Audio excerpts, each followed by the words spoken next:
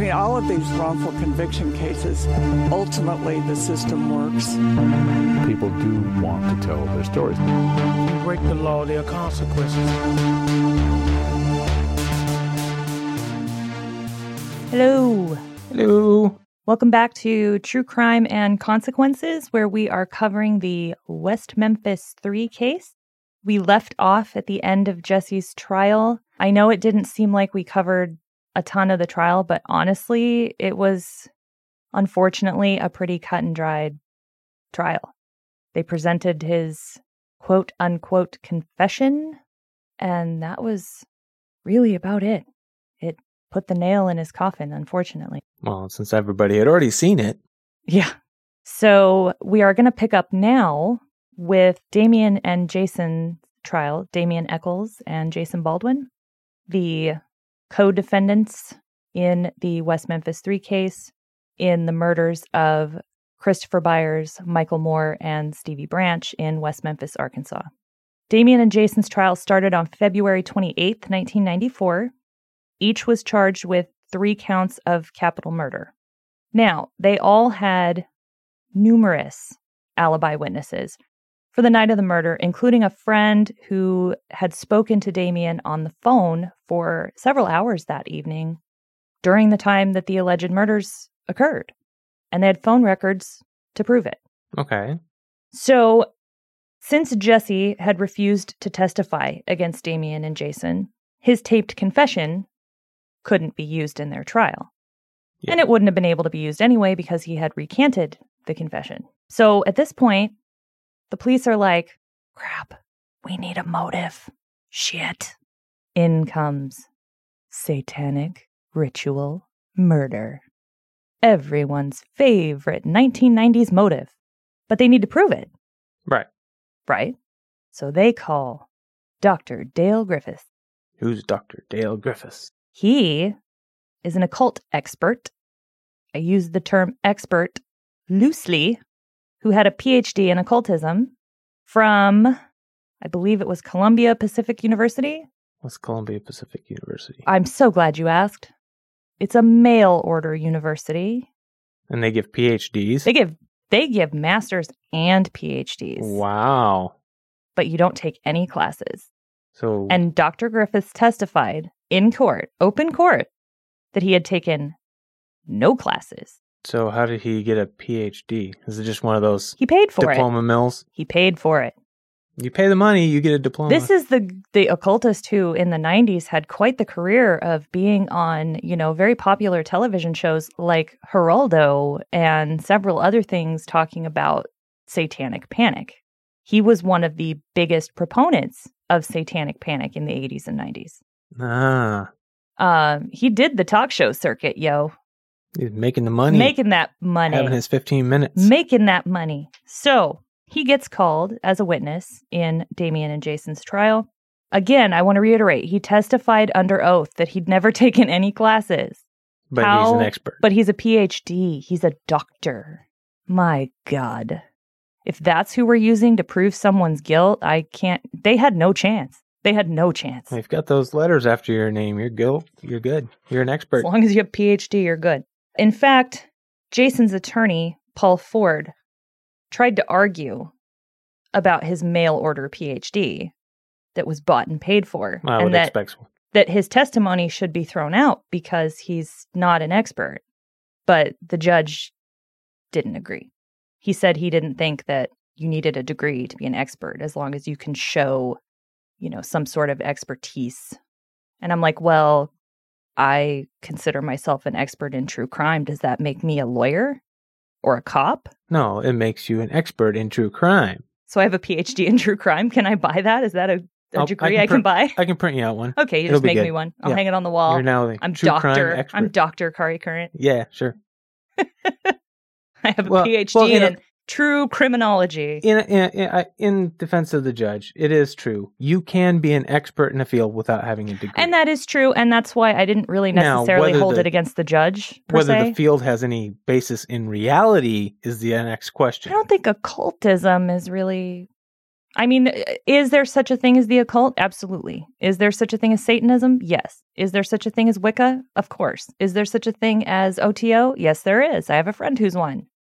But some right-wing conservative uber Christian guy who bought his PhD through the mail claiming to be an expert in the occult is not someone I would use in a triple murder, capital murder trial. Just seems a little risky to me, but unfortunately it worked for the prosecution. So he tested Dr. Griffiths, Dr. Griffiths. He's not a doctor. He's like Dr. freaking Phil. Okay, anyway. He testified that the murders were occult in nature, that Damien had exhibited behaviors consistent with satanic worship. And it is true that Damien had a admitted fascination with numerous religions, including Catholicism, including Wicca, which is what he was practicing at the time, and that for a good chunk of his life, he had actually wanted to be a Jesuit priest. And he was raised in a very Christian area, in a Christian household. I mean, but he liked to explore other belief systems. He was fascinated with different religions. And he abhorred, the conventional organized religion, as I do. So I relate to that quite well.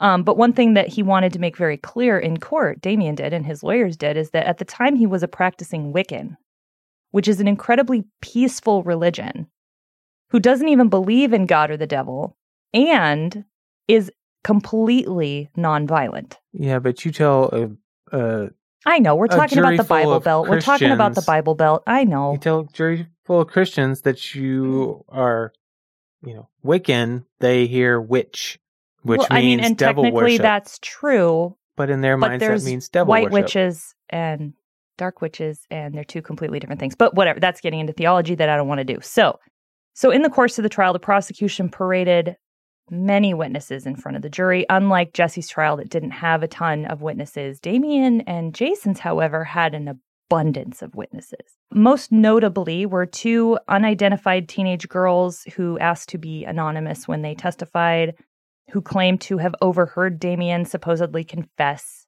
to the murders in some random conversation they heard on the street. I don't know. I mean, it's super flaky. Several of the police officers, of course, that investigated the murders and had interactions with Damien and Jason and Jesse. A young man by the name of Michael Roy Carson, and of course, Vicki Hutchison, who we talked about earlier. Right. I told you she'd come back to play, and this is where she comes in. But so Michael Roy Carson, let's talk about him. He'd been incarcerated in juvenile detention with Jason Baldwin after he had been arrested. And he was in there for his own string of problems. He was a drug addict, and he'd done some, breaking and entering and, typical teenage drug addict crap. He claims that one day he and Jason were playing cards, just killing some time and talking. And in the course of the conversation, he asked Jason if he'd killed the kids.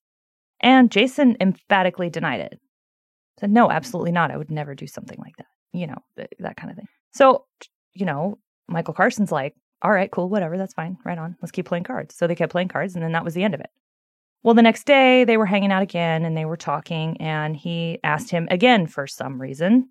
But this time, allegedly, not only did Jason admit to killing the kids, but he went into grotesque and graphic detail about what they did to the kids. Oh, and I'm talking, when I say graphic detail, here's a quote. Here is what Michael Carson said in open court. That Jason told him, quote, he dismembered the kid, drank the blood from the penis, and put the balls in his mouth. Dismembered the kid?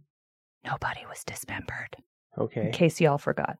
When asked by the prosecuting attorney why he had kept quiet for so long at that point, he said that he kept quiet until he seen the families on TV and how brokenhearted they were, and that he's, quote, got a soft heart and couldn't take it.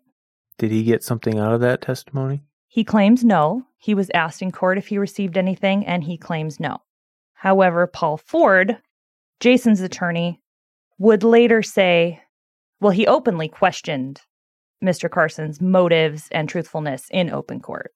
But he later would reveal that a local drug and alcohol counselor who had worked with Mr. Carson in the past had voluntarily called him when he heard that Michael Carson was going to be testifying in court, and explicitly told him that Mr. Carson was a liar and had gotten information about the case from him, not from Jason Baldwin, in addition to every night at the juvenile detention facility when all the kids were in the common area where the TV was, they had the news on.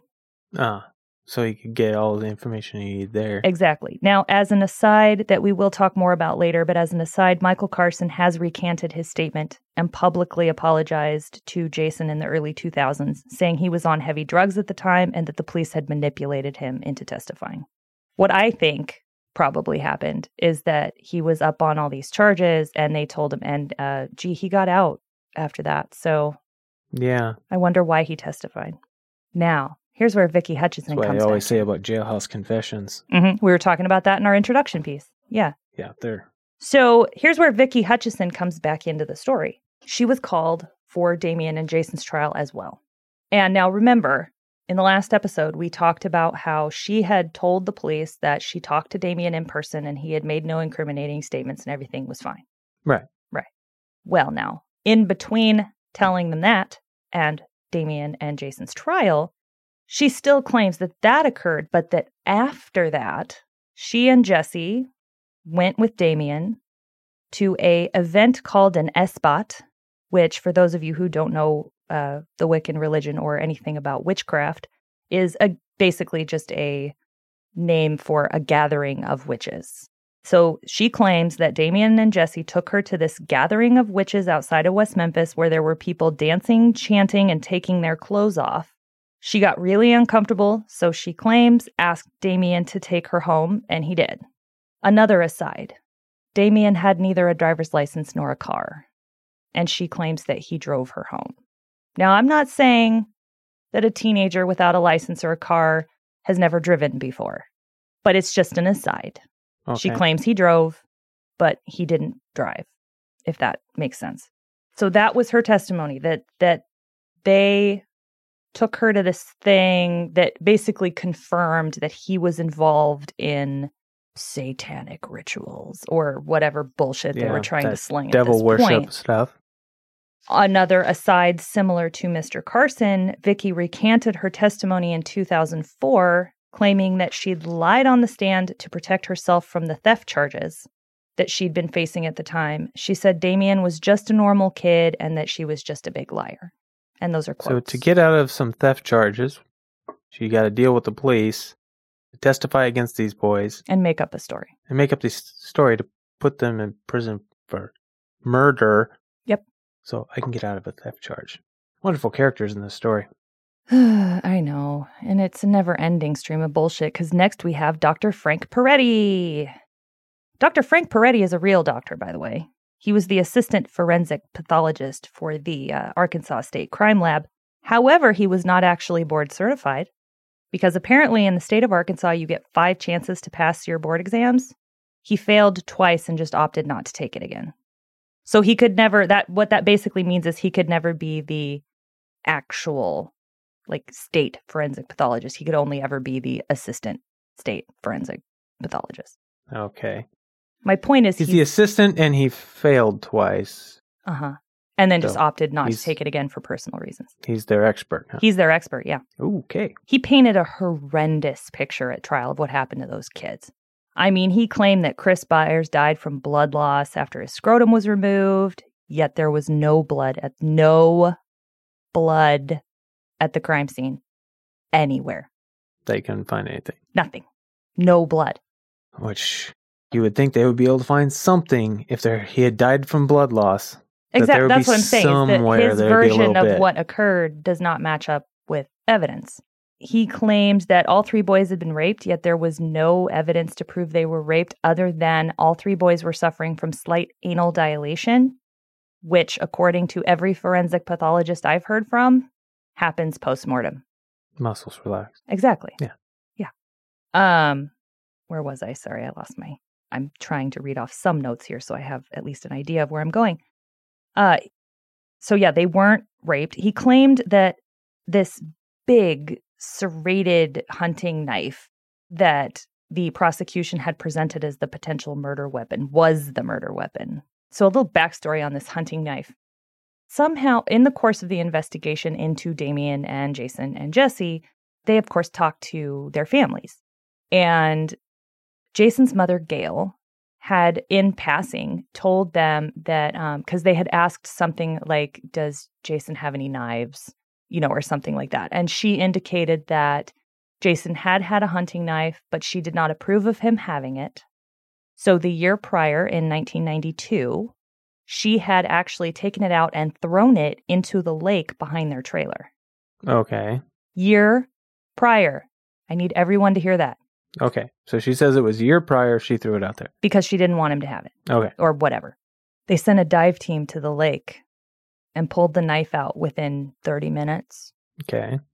Guess who claimed it was the murder weapon? John Fogelman stood there and told the jury that this was the murder weapon. He even compared it to photos on the boys' bodies of like some scratch injuries that they had. And then he took it was this big moment in the trial where he took an orange and he took the serrated parts of the knife and he starts slapping the orange with the knife, trying to replicate these marks on there. It was the most ridiculous thing I've ever seen. I'm like, oh my God, okay. So he knew where the knife was. He knew why it was there. He knew how long it had been there. And he still stood in court and claimed it was the murder weapon. And claimed it belonged to Damien. So this is how messed up this case is, you guys. So he lied. He fucking lied. Or he straight up didn't believe the mother. Well, that could be too, I suppose. I mean, but he wouldn't have even known that knife was there if she hadn't told him. Yeah. I'm just saying that maybe in his head he twisted it around I'm to sure. where... Well, he's a twisted individual, so I'm sure that's probably true. She's trying to, play The point of the matter is, there was no actual physical evidence anywhere at the crime scene that connected any of the boys we now refer to as the West Memphis Three to this case, with one exception, and it's not really evidence. Let me explain why. The prosecution tried to claim that a microscopic red fiber found on the T-shirt that Chris Byers had been wearing was microscopically similar to fibers from a red bathrobe found in Jason's house that belonged to his mother. Okay. So a forensic expert apparently looked at this fiber found on Chris's shirt and then looked at this fiber from the robe and claimed that they were microscopically similar. Okay. Numerous experts since then have looked at those samples and said there is virtually no similarities except for the fact that they're both red. They're red fibers. That's all you need to know. But it's enough to convince a jury. So well, other than if somebody tells them... I know. So other than this knife, which we know where it came from, we know how it got there, we know when it got there, which was a year prior to the murder, and this fiber thing, no physical evidence, no DNA, no nothing to point to these boys, to our boys, to the West Memphis. So on March 9th, Damien's defense attorneys decided to put him on the stand. That's an interesting choice. Yeah, I mean, look, Damien, if you know anything about Damien at all, he's an incredibly smart, articulate person. But he's also a little cocky and always has been. That's just his personality. So I felt that was a huge risk on... Well, normally, most lawyers will say you don't let the defendant testify. Well, I don't know if it was like Damien insisted that he wanted to, or I'm not sure what the tactic was, but the fact of the matter is on March 9th, he was put on the stand and he testified for 2 days. He testified that he was home on the night of the murders with his family. His family corroborated that. He testified that he was not a Satanist. He explained all of his interests, that he liked reading, particularly like Stephen King novels and watching horror movies. Those were kind of his favorite thing, which they are also one of my favorite things. So I relate to that completely. Skateboarding, studying religions, and that he was currently a practicing Wiccan. And he was asked to explain the Wiccan religion in his words, and he did. And he explained that, which is factually correct, that it's a non-violent religion that reveres a goddess instead of a god, that it's more like earth worship, and it's an incredibly peaceful, again, non-violent religion. Okay. They don't believe in God or the devil. They don't exist. So you can't be a Satanist if you don't believe in Satan. Yeah, but you're talking about I know. My point being from is the that, viewpoint of the jury. well, because we're talking about West Memphis, Arkansas What? in the 90s. And you're talking about he's not a practicing Christian. He's practicing some witchy religion. Well, like I think I said he in our, claims is. I think I've said before, I don't know if I've said it on the podcast, but I've said before that he's the kid in the weird suit. Like, Right. he's the one who's different from He everybody doesn't else. fit the mold. Not at all. In his belief structure or the way he dresses. So Well, yeah, he was the goth kid kind of Yeah. thing, yeah. And he liked heavy metal music.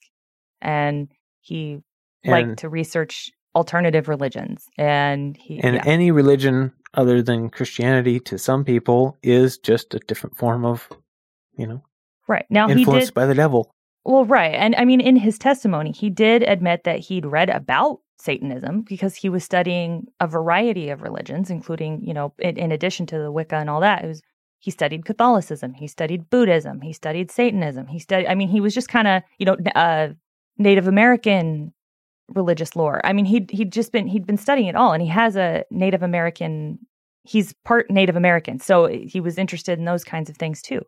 So he did explain that he had looked into that and that he had heard about people like Aleister Crowley and Anton LaVey, who were very big in, Anton LaVey was the founder of the Church of Satan, for those of you who don't know.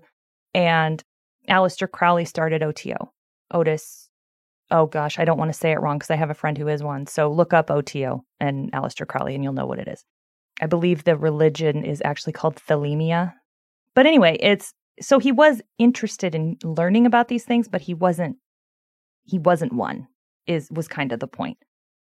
He testified for 2 days, and on the second day, they put this huge focus on his original statements to Detective Brian Ridge the day after the bodies were found.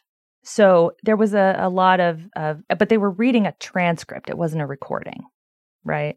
Okay. So the prosecutor, Mr. Fogelman, is just, or no, it wasn't Fogelman, it was the other one, but I can't think of his name, was just hammering away at Damien said this, and Damien said that, and Damien made this incriminating statement, and Damien made that incriminating statement, and it was just a mess. And Damien very eloquently stated that he didn't make those statements, that Detective Ridge made the statements, he just yes or no'd it.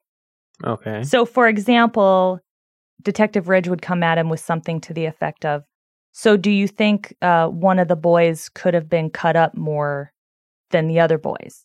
And Damien said, yeah, I suppose it's possible. But in the written documentation, it was Damien said that one of the boys was cut up more than the other boys. Does that make sense? Okay. Detective Ridge is putting words in Damien's mouth and saying he said them when the reality is he said it and asked Damien if he thought it was possible. Okay. Kind of similar to what they did to Jesse, if that makes any sense. But of course they didn't record that. No, it was transcripts. It was notes. So of course it sounds like incriminating statements when you put it that way. Yeah. You knew that one was cut up more than the others? He asked me, was it possible? He said, do you think one was hurt worse than the others? I said, yeah, I guess. So again, that particular area is one of those things where Officer Ridge told you, and that wasn't your response. You just responded about the drowning and mutilation. If he didn't get the answer he liked, he would go back and try to get me to say something else. And it's your testimony specifically that you aren't the one who said one was cut up more than the other? No, that I it was didn't. Officer Ridge who said that? I agreed with him when he said that. Okay. And if he says something different, he'd be lying about it, right? You're the one telling the truth. I wouldn't put it past him. And Damien has stuck to that story for 27 years. So, and they did the same thing to Jesse. And they did the same thing to Jason. So why wouldn't they do that? So now after Damien got done testifying, it was one of those circumstances where it was both a good and bad idea to put him on the stand, if that makes any sense. In general, it's a bad idea. I agree. I don't think it's ever necessarily the right move, but I mean, whatever. Maybe Damien really wanted to. I really don't know why he testified. But after that, Jason actually really, really wanted to testify, but his lawyer wouldn't let him because they're like, the prosecution's done such a bang up job of shredding Damien. I want him to shred you. Although Jason was angry because they didn't actually have a conversation about it until after the whole trial was over. And so it was just kind of a mess. But he was angry because he saw it as, since Jason wasn't being allowed to testify, that he felt like his lawyer was blaming Damien, that Damien did it, and it was just guilt by association, because he flat out says that in his final statement. In his closing arguments. Jason was angry because Damien didn't do it.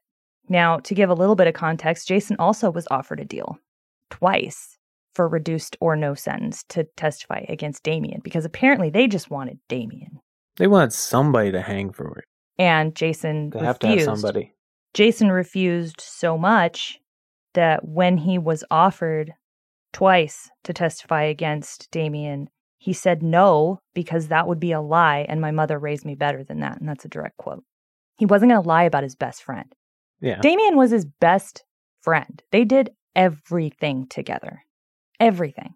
They knew each other better than anybody else did. They had talked numerous times about moving out of West Memphis together, getting an apartment like in New York or something where they could get the heck away from the poverty they were both living in, because for a little bit of backstory on Damien and Jason, they were, especially Damien though, were poverty stricken to the point of half the time they didn't have water, they didn't have power, they were moving around a lot because they couldn't afford the rent.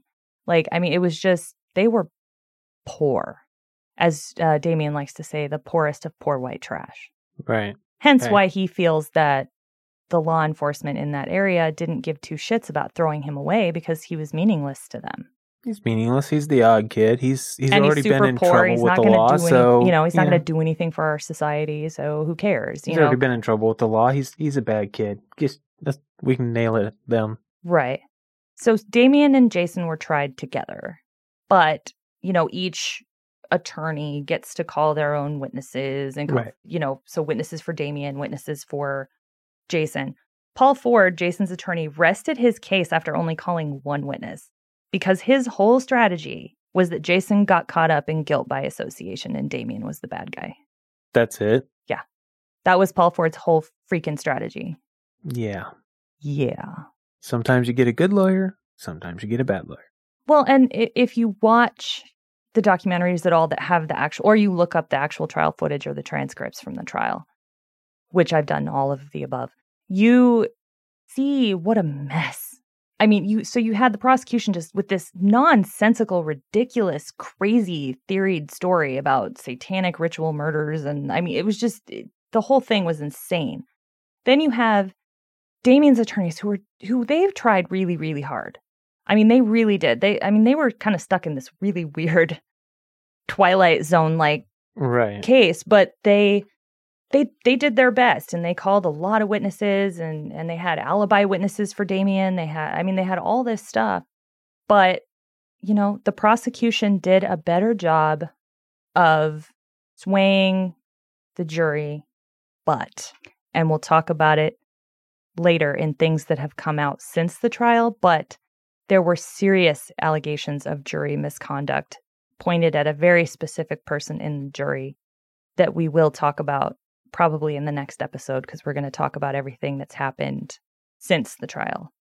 But still, even with that person trying to influence the jury on his own, the prosecutors did a bang-up job of using the inherent Christian atmosphere that is the American South.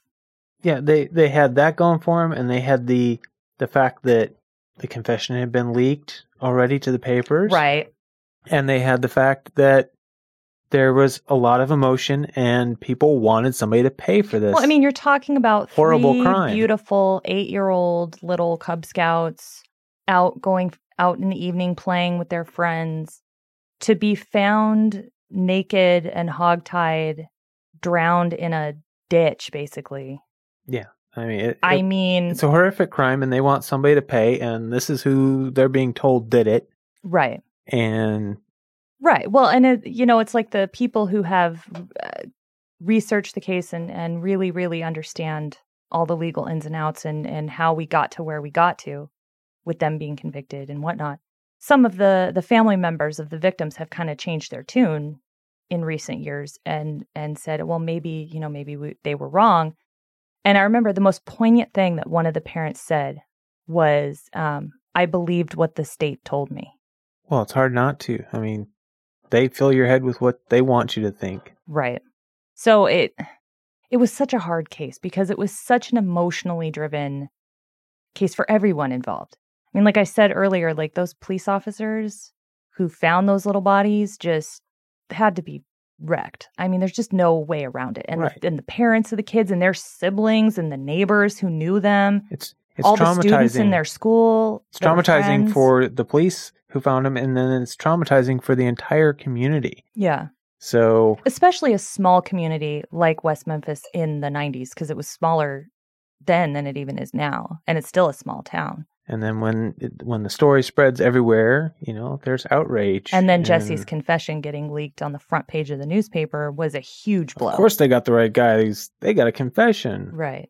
So, And I mean, I don't want to insult the intelligence of lower income people in the South, but at the same time, I think there weren't necessarily a whole lot of people in the community who could look at that and see all the inconsistencies and see it in an analytical way instead of an emotional way because it was their community. So it was like, these are our kids. well, and if the prosecutor's doing his job, he's making them see it in an emotional way, not an analytical way. That's Right. his job. Oh, and is I to mean, if you steer him where watch he wants. the trial footage, if you watch the actual trial footage, he milks the emotion Yeah. every single He knew what he chance was doing. Oh, yeah, he's a skilled prosecutor. I'll give him that. John Fogelman, he's not a prosecutor anymore. He's a politician now, I think. But he was a skilled. He knew exactly what buttons to push when. And I mean, he knew his stuff. Like, I'll give him that for sure. Like, props to being good at your job, I suppose. But I also appreciated if while doing your job, you were telling the truth. And the reason I bring that up is the probation officer who helped find the bodies knew everyone in law enforcement, obviously, because he was one of them. And he alleges to have had a conversation with Mr. Fogelman in Mr. Fogelman's office, I believe, or in the vicinity, where he actually asked him during the trial, so is this really a satanic murder? I mean, because it just seems so far-fetched and crazy. Is it really a satanic murder? And John Fogelman looked, I believe it's Steve Jones? Can't remember his name now, but he looked him in the eye and he said, it's not a satanic murder. It's just a murder. So he knew it wasn't a He satanic. knew it wasn't satanic panic. He knew that was bullshit. But he was playing it He's for all playing it's it for the worth. Christian jury. You have a right-wing, conservative, evangelical Christian jury. You say Satanism and it's over. Especially back then, when satanic panic was a huge thing all over the country. So he knew what he was doing. Yeah. But that's what makes me more angry. Because he knew what he was doing. Because I'm also convinced, not only did he know that it wasn't a satanic murder, it was just a freaking murder. But I personally believe that he knew that Damien and Jason and Jesse were innocent. But he didn't care. We should find out for sure if he is in politics. Why? Because that's the motive for doing it, if he is. Oh, of course it is. Well, here, a lot of the people involved in this case have gone on to be politicians on some level. And you know that it was on the back of this case. It's all about public opinion. Right. We don't care about the truth. We don't care. Well, and isn't that unfortunately, isn't that just the truth across the board? Well, that's politicians. I know. That's what I'm saying. Like, isn't that just the truth across the board? That they don't actually care about truth and justice. They care about advancing their career. The bulk of them. Yeah. No, I'm not going to sit here and say every single one of them is bad. And no. Because not every single human is bad. But unfortunately, I feel like you have to have some unsavory character qualities to be a politician, to be a successful politician, unfortunately. Yeah. For the most part, yeah. I hate to say that, but I've never met a politician I liked, if that helps at all. So closing arguments began on March 17th, 1994, and Fogelman really just focused on Damien and basically performing an enormous character assassination on Damien. Like, he barely even talked about Jason. He hammered in that Damien had, this, he liked to draw pentagrams and he wore black and he liked heavy metal music and there's this knife. And even though it wasn't his freaking knife, but whatever. And he just milked it for every ounce he could. And right now we're going to play you a clip of what Mr. Fogelman said at the beginning of his closing argument, which just for some reason comes across to me as completely offensive. So we're going to play that for you right now. Anything wrong with wearing black in and of itself? No. Anything wrong with the heavy metal stuff in and of itself? No. The Book of Shadows, anything wrong with that in and of itself? No. But when you look at it together and you begin to see inside Damien Echols, you see inside that person and you look inside there and there's not a soul in there. Seriously, how offensive is that? You just don't say crap like that. You don't say that someone doesn't have a soul. That's just the worst. Seriously? First of all, you are not qualified to make a determination whether someone has a soul or not. But no, he's playing it off to his evangelical Christian jury. Yeah, that's what I'm saying. Like, this man played it for every single, he just milked it like crazy. Val Price, one of Damien's attorneys, obviously refuted the DA's statements and kept the focus on the fact that there was no physical evidence linking Damien or the other two, but he was Damien's attorney. So linking Damien to this crime. Because even if you had believed that robe fiber was the same as the one on Chris's shirt, it came from Jason's house. Right. So. But it supposedly puts Jason there But there's literally nothing putting Damien there. Other than that they were always together.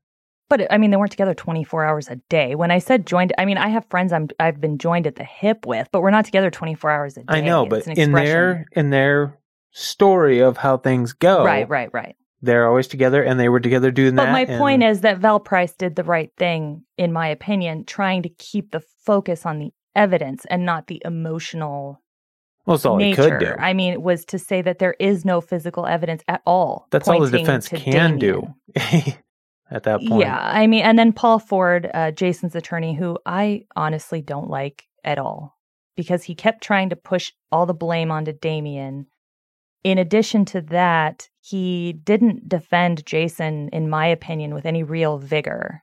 He only called one witness. Sounds like the type of attorney you sometimes see in have you ever spent time in watching arraignments in court? Yes, I have. There's the certain type that gets appointed to do a defense public defender duty, and they just want to get it over with. They want to plead. They want to plead. They want some sort of deal, and if the client doesn't want to take a deal, oh God, I actually have to run a defense. Let's be realistic that court-appointed attorneys don't exactly have the best reputation in general in the legal system. Some are better than others. There's different systems of how that works in different areas. Yeah, true. And you're going to get good ones and bad ones. And in some areas, you get private attorneys that have to work a certain number of public cases. Some, like here. Some places they have, a special. They actually have an office. Right. Yeah. Here, it's just all of our defense attorneys. We're in Oregon, if you don't remember. And all of our defense attorneys here in Oregon basically have to have a certain number of hours every year that they have basically donated their time to do public defense. And then there's a few that specialize in it, but they don't have some special office. It's just what they do. And yeah, but anyway, so you're going to get some that are better than others, some that just feel like they're, they want to get this over with. Right. Well, because they're really not getting, they're getting paid, but they're getting paid like state base pay, which is nothing compared to what they make in private practice. Most lawyers make anywhere from $100 to $500 an hour. And when you're doing a public defense case, you're maybe making like, $300 a week or something. It's like it's a huge pay cut is my point. Right. They're not getting paid for the time they're putting into it. So why put a bunch of time into it? Unfortunately, a lot of the larger cases like this one involve people who are not in a financial position to pay for a good high-priced attorney. It's hard to pay for a good high-priced attorney. We have family experience with that too, unfortunately. You can bankrupt somebody trying to pay for your own defense. But yeah, or your family member's defense. So unfortunately, the system itself relies on public defenders. And I'm not knocking all of them. There are some really awesome public defenders out there. There are. We've seen a few. I've seen at least 3 that are incredible. I mean, they put just as much, if not more, work into the cases than the ones you've paid, $500 an hour for. Well, the difference is they're good people that they take care. It seriously. Whether they're getting paid what they Doesn't really matter should be to getting them. paid Right. or not. It's about they're there to doing do the right thing by the client. and justice. Yeah, it's not about the money. And unfortunately, not all lawyers have the scruples for But I'm assuming you've all seen Liar, Liar, and there's a whole lot of jokes in that movie about lawyers being liars. That's pretty much true, unfortunately. Not across the board, but a really large percentage, because you have to have you kind of have to be a good lawyer, you kind of have to be able to bend the truth a little bit. That's the thing. A lawyer legally can't lie. No, but they can twist and bend and telling do some... voluntarily telling the whole truth is another story. They can do some honesty gymnastics. I mean, let's be real. They can, as long as they stay in the realm of the truth, they're fine. So anyway, like I said, Val Price, Damien's attorney, really tried to hammer home to the jury that there was no evidence in the case, which was 100% true. Again, Paul Ford, Jason's attorney, again, I hate him. Yep, I'm saying it. I hate him.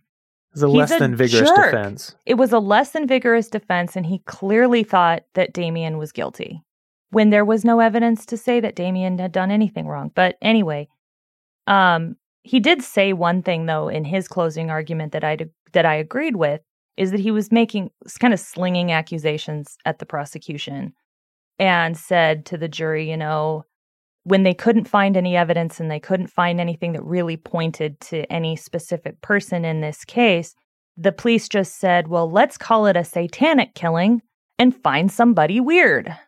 Well, pretty much true. He was right. It's the only thing he ever said that I agree with, but he's right.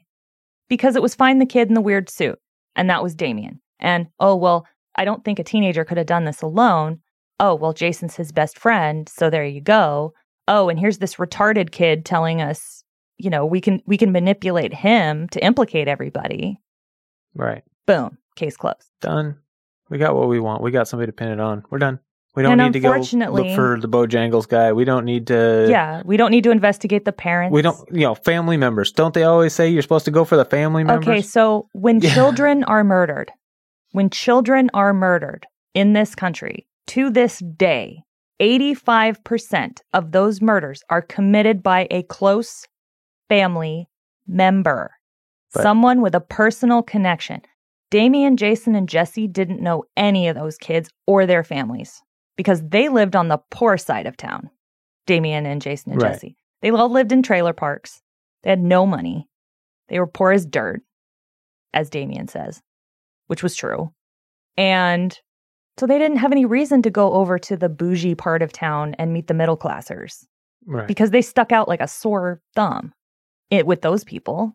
And everybody, all the kids' families, I mean, they weren't like wealthy or anything, but it was the middle class side of town.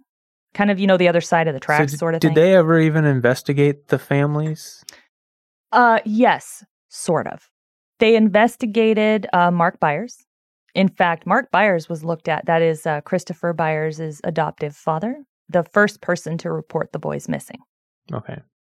Mark Byers is quite a character. If you have seen the documentaries, you know what I'm talking about. If you have not seen the Paradise Lost documentaries, you are missing out on some dramatic and sometimes hilarious stuff with Mark Byers. He's a very big personality.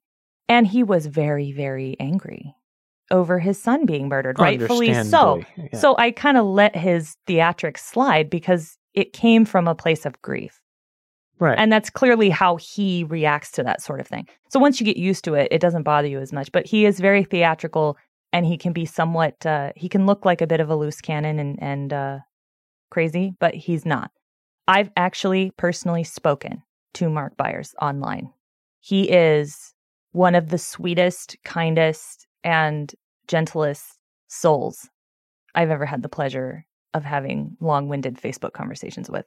He is a lovely man, and he is still, 27 years later, absolutely and completely heartbroken over the loss of his son, especially considering his wife, Melissa, Chris's mother, passed away not too terribly long after Christopher did. Presumably from, a broken heart. And potentially there might have been drugs involved because she had a known drug problem, unfortunately, but her autopsy was inconclusive. So did they investigate any other family members? They investigated Todd Moore briefly, which was Michael Moore's father, but he was a long-haul truck driver who was out of the state at the time. Okay, yeah. So rock solid alibi. They, of course, spoke to Pam Hobbs, Stevie's mother. They spoke to Dana Moore, Michael's mother. They spoke to Melissa Byers, Chris's mother. But there's one person they never spoke to. Who's that?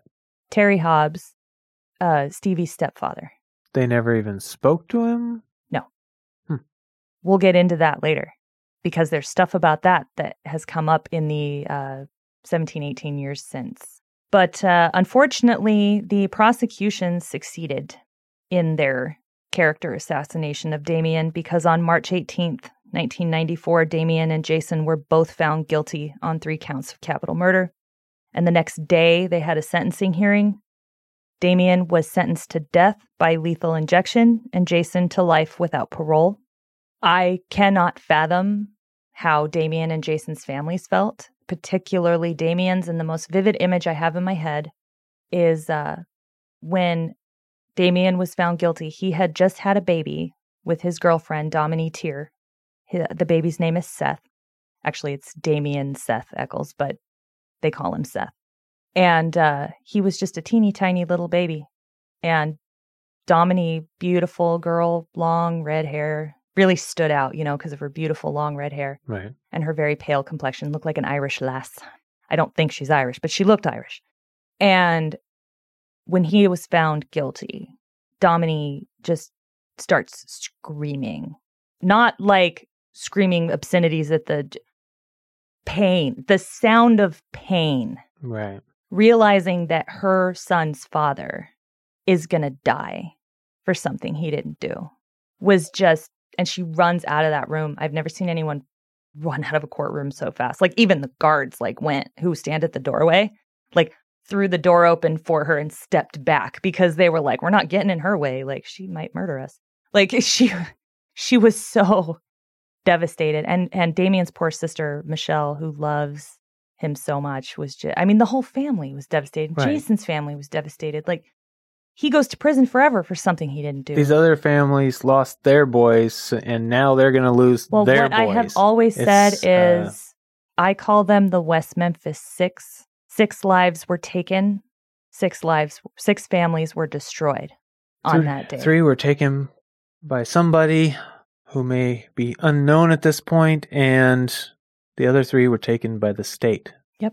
Now, luckily, over the years, we've had some resolutions that have happened that we will talk about in our next episode. As an aside, right after all 3 were convicted, appeals were immediately filed. Obviously. So we will start from there in our next episode talking about the appeals process and all of the really crazy things that have happened in the last, what are we talking about now? 18 years, 19 years? It's been a long time, but there's been a lot of really crazy things that have happened since then that we're going to talk about. There's even some new information that I have received that could be interesting to our listeners if they're interested in this case. So please keep listening. I hope you're enjoying so far. I know I'm enjoying talking about it because true crime is my favorite thing to talk about. So I hope you're enjoying it, and I hope you'll join us for more episodes. So coming up next, we will be talking about the appeals and the crazy things that have happened since then. which also involve people like Johnny Depp and Eddie Vedder and the Dixie Chicks. And if you think those sound like they shouldn't go together, they shouldn't, but they do. They all and we'll have talk something in about they all common. have one thing in common. Can you guess what that might be? We'll talk about it in the next episode. You guys have a great night. Thanks for listening. Bye. Bye. Ultimately, the system works. Consequences.